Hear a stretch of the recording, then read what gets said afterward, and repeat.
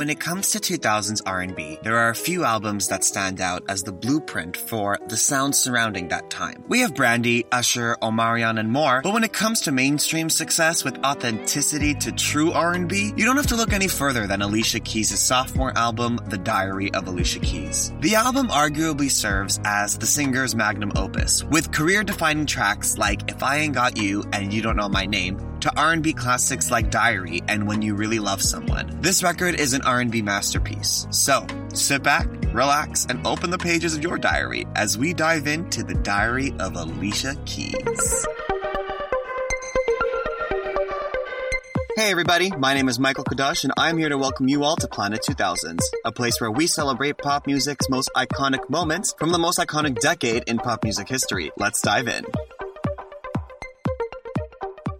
It is Sunday morning here in Toronto while I am recording this podcast, and today we're going to be talking about the Diary of Alicia Keys record. Now, Alicia's music is basically perfect Sunday morning music, so I figured now's the perfect time to be doing an Alicia episode. And this is my personal favorite Alicia record, so I'm excited to get into it with you guys. The Diary of Alicia Keys is the sophomore studio album by singer-songwriter and pianist Alicia Keys, and was released on December 1st, 2003 on J Records. A wide array of producers took part in the project, including Carey Brothers Jr., Kanye West, Timbaland, Dre, and Vidal, Kumasi, and Keys herself, amongst others. The album is described as a pure R&B album with hints of soul and neo-soul music. It's widely considered to be one of the greatest R&B albums of the 2000s, so naturally, I had no choice but to cover it on this podcast, you guys. The album comes after the monster blockbuster success of her debut album, Songs in A Minor, which had debuted at the top of the Billboard 200 charts and went on to sell over 6.2 million copies, earning Keys 5 Grammy Awards. The pressure was on for Alicia to deliver another groundbreaking album, and boy did she ever. Alicia began writing and recording for this album in late 2002 while she was still on tour promoting her first album. Majority of the album was recorded in New York City, with Alicia equipping her studio with vintage instruments in order to capture the 60s, 70s blues feel that she imagined for the record. This is something that a lot of artists would do for their albums to capture that throwback feel, like Christina Aguilera later went on to do with her Back to Basics record. So you want to know about this album, huh?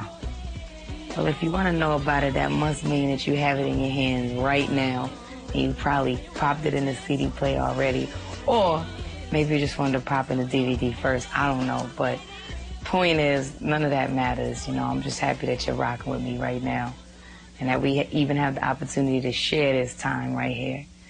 But this album, I mean, I love it so much, man. It's like, it's really a part of me.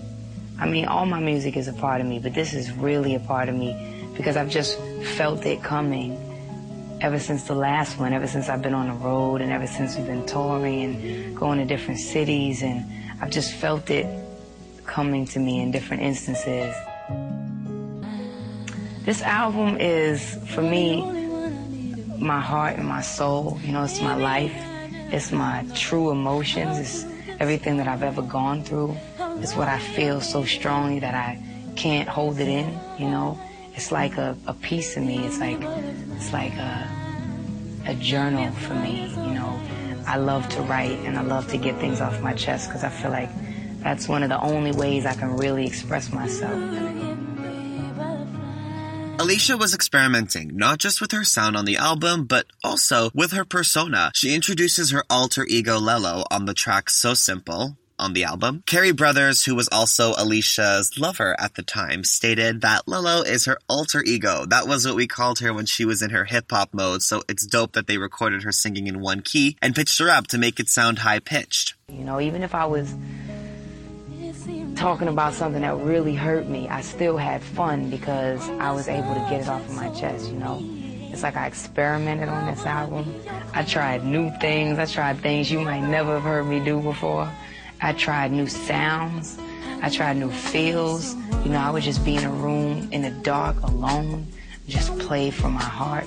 Or I would have all of these different kind of keyboards up and try these old school sounds mixed with some new school joints. I mean, I just wanted to do what I felt, and I didn't want to hinder that in any way. You know, I didn't want to put myself under any restraint or restriction. I just wanted to try everything that I heard in my head.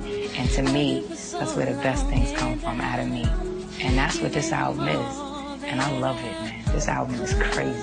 Finally, she completed the album in Europe when she was already promoting the first single, and the album was ready for our consumption in the fall of 2003. And this was something Alicia was very proud about because she had experimented with so many different sounds, and to actually have come to a final product is a great feeling, especially for any artist. The album was titled The Diary of Alicia Keys because the idea was for every single song on the record to act as a diary entry, therefore making the entire body of work itself a diary. Peter Edge, who served as executive producer of the project and is now CEO of RCA Records, stated that the songs were very much about her life and experience, and the album was called The Diary because it was personal. The album cover is a portrait of Alicia that features half of her face and body covered by a piano, which is quite obviously her signature instrument and what many people know her best for. There were 4 singles released from this album, including You Don't Know My Name, If I Ain't Got You, Diary, and Karma. Each song is a staple in this decade of R&B music, making this album incredibly influential. So, without further ado, why don't we get into the singles, y'all? I'm very excited to tell you guys about this new company that I've been working with. In our COVID times, you know that small businesses are booming right now, and this small business is one that I can ride or die for. Jaden Collections Boutique. Jaden Collections Boutique has everything from fun accessories like jewelry, bracelets, and masks to keep yourselves protected from COVID, to personalized crew necks and t-shirts and other different clothing items. Small business mama that is making it happen for herself. If you guys go on her Instagram at Jaden Collections Boutique, you can take a look at all the fun things that she has to offer, and also the link to her website. If you guys decide to purchase a little something, make sure to enter the code PLANET2000s in the checkout in order to get 20% off of your order. That is PLANET2000s to get 20% off of your order at Jaden Collections Boutique on Instagram. We love to help out a small business, and we love to see them thrive at Jaden Collections Boutique. Back to the pod.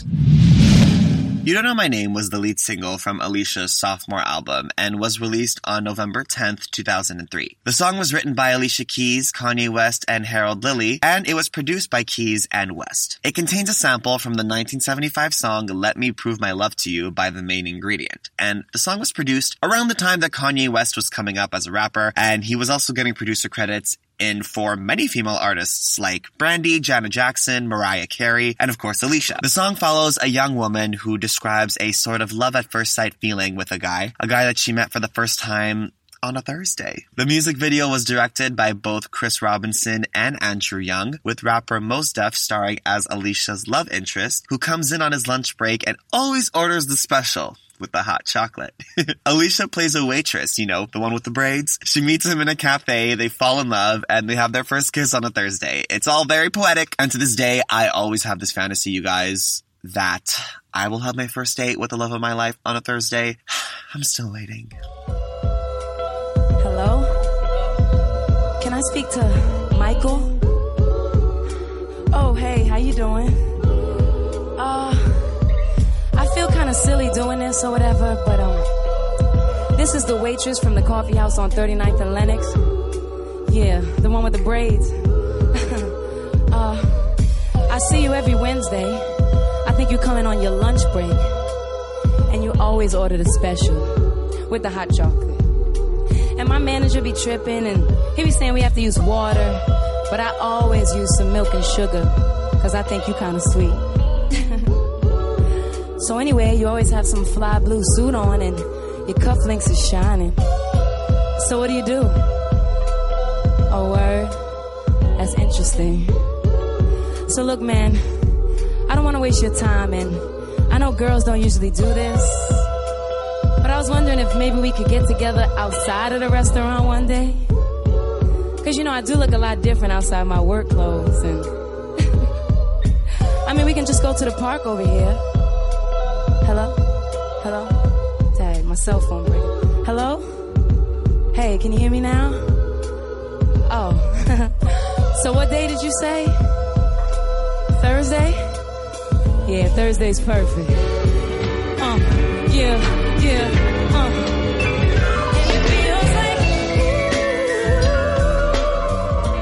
Yeah, so Alicia is the one who asks him out. That call is so iconic. It is 2000s R&B at its finest. The little interruption to actually speak, it's kind of reminiscent of the interludes that they used to have on records back in the day. And I think it's interesting how she says, I know girls don't usually do this. Why was that? What's wrong with that? I mean, I love girl boss energy, and that is what Alicia Keys exemplifies. So yes, girl, you ask him out. The song did fairly well on the charts. It reached number 1 on the US R&B hip hop songs chart and number 3 on the Hot 100. It also reached number 2 in Belgium, number 9 in the Netherlands, and number 19 in the UK. The song became Alicia's third top 10 single on the Billboard charts in the US, and it was number 1 on the R&B hip hop songs chart for an amazing 8 consecutive weeks. In terms of awards, Alicia won a Grammy Award for this song in the Best R&B Song category, and Blender magazine put the song at number 37 on their list of the 100 best songs of 2004. And yet, even with all of that success, You Don't Know My Name was not the biggest song off this record. No. It was this little gem called If I Ain't Got You. What many people consider to be Alicia's signature song, If I Ain't Got You, is a heartfelt piano ballad. It was released as a single on February 23rd, 2004, as the second single from the album. The song was written and produced solely by Alicia. The lyrics were inspired by the death of R&B princess Aaliyah in August 2001, the 9/11 terrorist attacks, and all the negative things that were happening in the world around that time, and Alicia's personal life as well. The song is about how material things do not feed the soul, and it's the love between one another that does feed the soul instead. Alicia went on to say that the song idea came together right after Aaliyah passed away. It was such a sad time and no one wanted to believe it. It just made everything crystal clear to me, what matters and what doesn't. The fun fact about this song, you guys, is did you know that Alicia actually almost offered the song to Christina Aguilera? So basically, around the time of her making of this album, she had been asked by Christina to produce a song for Stripped, Christina's album. And obviously, if you are a fan of the Stripped album, and if you've listened to my Christina Aguilera Stripped episode with Leah Russo, which I'm sure you guys would love, so make sure to go listen to that, you'll know that the song Impossible was written by Alicia Keys. Well, in those same sessions that Alicia was writing the song for Christina, she had written If I Ain't Got You, and said that, oh, maybe I'll give the song to Christina. Played the song for her A&R and for her label, and they were like, you are fucking crazy if you give this song to Christina Aguilera. This is your song, and this is gonna be your biggest hit. And sure enough, Alicia kept it, and it was her biggest hit. She remixed the song quite a few times with versions that feature Usher, Kanye West, and even a Spanish-language version that features Arturo Sandoval. The song's video was directed by Diane Martel and is set in New York City in the dead of winter, with Alicia playing piano on a rooftop and actor and rapper and daddy, Method Man, playing Alicia's love interest. Sorry, I get thirsty sometimes, but Method Man is fine. The song did well on the charts, peaking at number 4 on the US Billboard Hot 100 and number 1 on the R&B hip hop songs chart for 6 weeks. The track was also number 10 in Belgium and number 18 in the UK. Alicia was hot on the awards trail with this song, winning the Grammy for Best Female R&B Vocal Performance, the MTV VMA for Best R&B Video, along with 2 Billboard Music Awards for the single. Today, the song has over 640 million streams on Spotify, and the video has over 263 million views on YouTube, and it's one of the most covered songs in history. It's kind of like that classic beautiful ballad that everybody covers to show off their voice, because it's just one of those perfect songs, and Alicia wrote it and produced it completely alone. That is talent, you guys. That is talent.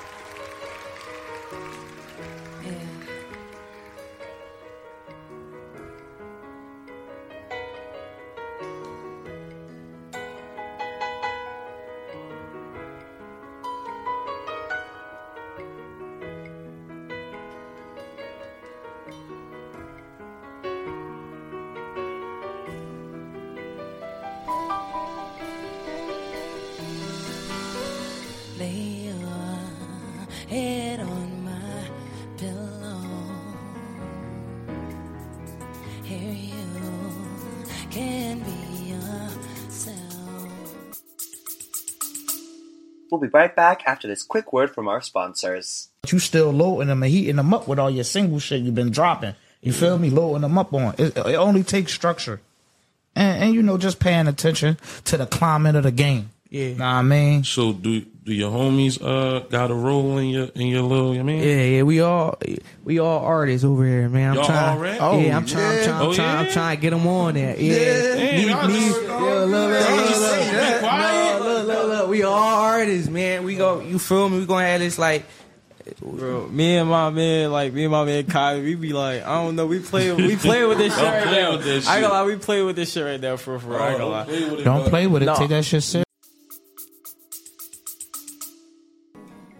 Diary was the third single released on May 24th, 2004, and features Tony on a bass, piano, guitar, organ, and Wurlitzer, with guest vocals by Alicia's then background vocalist Jermaine Paul, who went on to win season 2 of The Voice back in 2012, by the way. The song is neo-soul and R&B at its finest. It's so perfectly silky smooth in its sound, and is the perfect song to put on when you just need to vibe the fuck out. The music video for the song features clips of Alicia's live performances during this era on both the Verizon Ladies First Tour and Alicia's own Diary Tour. Now, there is a famous lyric in the song where Alicia says where you can reach her. The official lyric is call 489-4608 and I'll be there. In actuality, this number was her former telephone number when she was living in New York City, minus the area code, of course. Those who called the number using the correct 347 area code would receive a message from Alicia, but the majority of fans did not know the area code, so this resulted in anyone who had this number in a different area code to be screwed into receiving bare calls every day. The 912 area code in particular belonged to a retired pastor in Statesboro, Georgia, named J.F. Turner, and he complained to the media that he was receiving upwards of 20 calls a day in the weeks following the song's release. Yikes. He refused to change his number, though, and kept it until his death in 2019. So, boy, you complaining, but you didn't even do anything about it. Maybe you just wanted the media attention from Alicia. The song was only released as a single in the USA, but it did chart pretty well there. It reached number 8 on the Billboard Hot 100 and number 2 on the R&B Hip Hop Songs chart. Alicia was nominated for Best R&B Performance by a Duo or Group with Vocals for this song at the 2005 Grammys, but lost the award to, well, herself. Yep, it was her collaboration with Usher, My Boo, that ended up winning in that category that year. So bittersweet. Karma was the 4th single that was released from the record, and it was the final single released on August 11, 2004, written by Alicia, Carey Brothers Jr., and Tanisha Smith. The song is an R&B banger that takes influence from both hip-hop and classical music. Those violins and strings, instantly recognizable, guys. The title is pretty straightforward. Karma, the idea of getting what one deserves. Alicia talks about a lover that returns and wants to start up a relationship again, but she turns him down. In the words of Alicia, it's called Karma, baby. The music video was directed by Chris Robinson and even won Alicia an MTV VMA for Best R&B Video at the 2005 ceremony. Now, the song especially is nostalgic for me because Rachel, my best friend growing up, did a dance to the song during the Purim Talent Show in school, and it was unforgettable. And it is a song that we both loved and sang all the time. So anytime I hear this song, I think of Rachel and Rachel only. So Rachel, if you ever listen to this, I dedicate this episode to you. The song was a hit worldwide, reaching number 2 in Belgium, number 6 in Finland, and number 7 in Canada. It reached number 20 on the US Billboard Hot 100 as well, and received a gold certification by the RIAA. Alicia began the promotional trek for this record in November of 2003, right before the album's production was completed. She performed everywhere, from Good Morning America, TRL, The Tonight Show with Jay Leno, and CDUK, and Top of the Pops. She gave performances at the 2004 MTV Video Music Awards, the 2004 American Music Awards, the Billboard Music Awards, and the 2005 Grammys. Alicia had actually won 4 awards that night, but more on that in a little bit. I just wanted to take a moment to let you guys know where you can find me on social media. I am on Instagram at Planet2000s, or you can hit me up on my personal page at Michael Kadosh, Cadoch. If you guys want to talk about some good old pop music or just reminisce about some good times, then make sure to hit me up there. I'm also on Twitter or Facebook at Michael Kadosh. Back to the pod. Alicia embarked on 2 sets of concert tours in support of this record and era. First, there was the Verizon Ladies First Tour that ran in the spring of 2004 and was co-headlined with Beyonce and Missy Elliott. Although most reviews praised the ensemble, many felt that Alicia and Beyonce were the stars of the show. Neil Drumming of Entertainment Weekly said that Alicia was the most radiant performer of the evening, and he felt her old school references charmed and her clap along How Come You Don't Call Me obliterated the CD version. Mounting the piano, tickling keys with one hand, she struck a quirky balance between class and kitsch. It's really a wonderful experience. She can handle it. Yeah. It is a wonderful experience because the three of us are so different from each other. Yeah. And it's really nice to have something that is, you know, normally tours, they kind of pair people who are similar. And this time it kind of gives it's an exciting night. So I love it, and I'm very proud of it. She then went on to do her own solo diary tour of North America in the spring of 2005 with John Legend as the opening act. She really was working herself to the bone. She was doing every talk show. She was doing every radio show, every tour, every music video. Everything that you could be at, Alicia was there, and she was burnt out by the end of this era. And she later opened up about it in her book More Myself in 2020, reminiscing on how this era really just worked her to the bone and she was left completely burnt out. 3 years earlier, I'd released my second album. The album everyone calls an artist's jinx, the one that's supposed to fail. But beyond my greatest expectations, the diary of Alicia Keys exploded. With adrenaline in my veins and gratitude at my back, I'd hit the road on my second tour, glimpsing as little of the country as I had the first time around. Even the circus stays in one place longer than we do, I'd joke with my crew. We do a show one night and then boom, we're on to the next city. The next hotel room, the next stage, the next blur of buildings flashing past my car window. Half the time I wasn't sure where we were.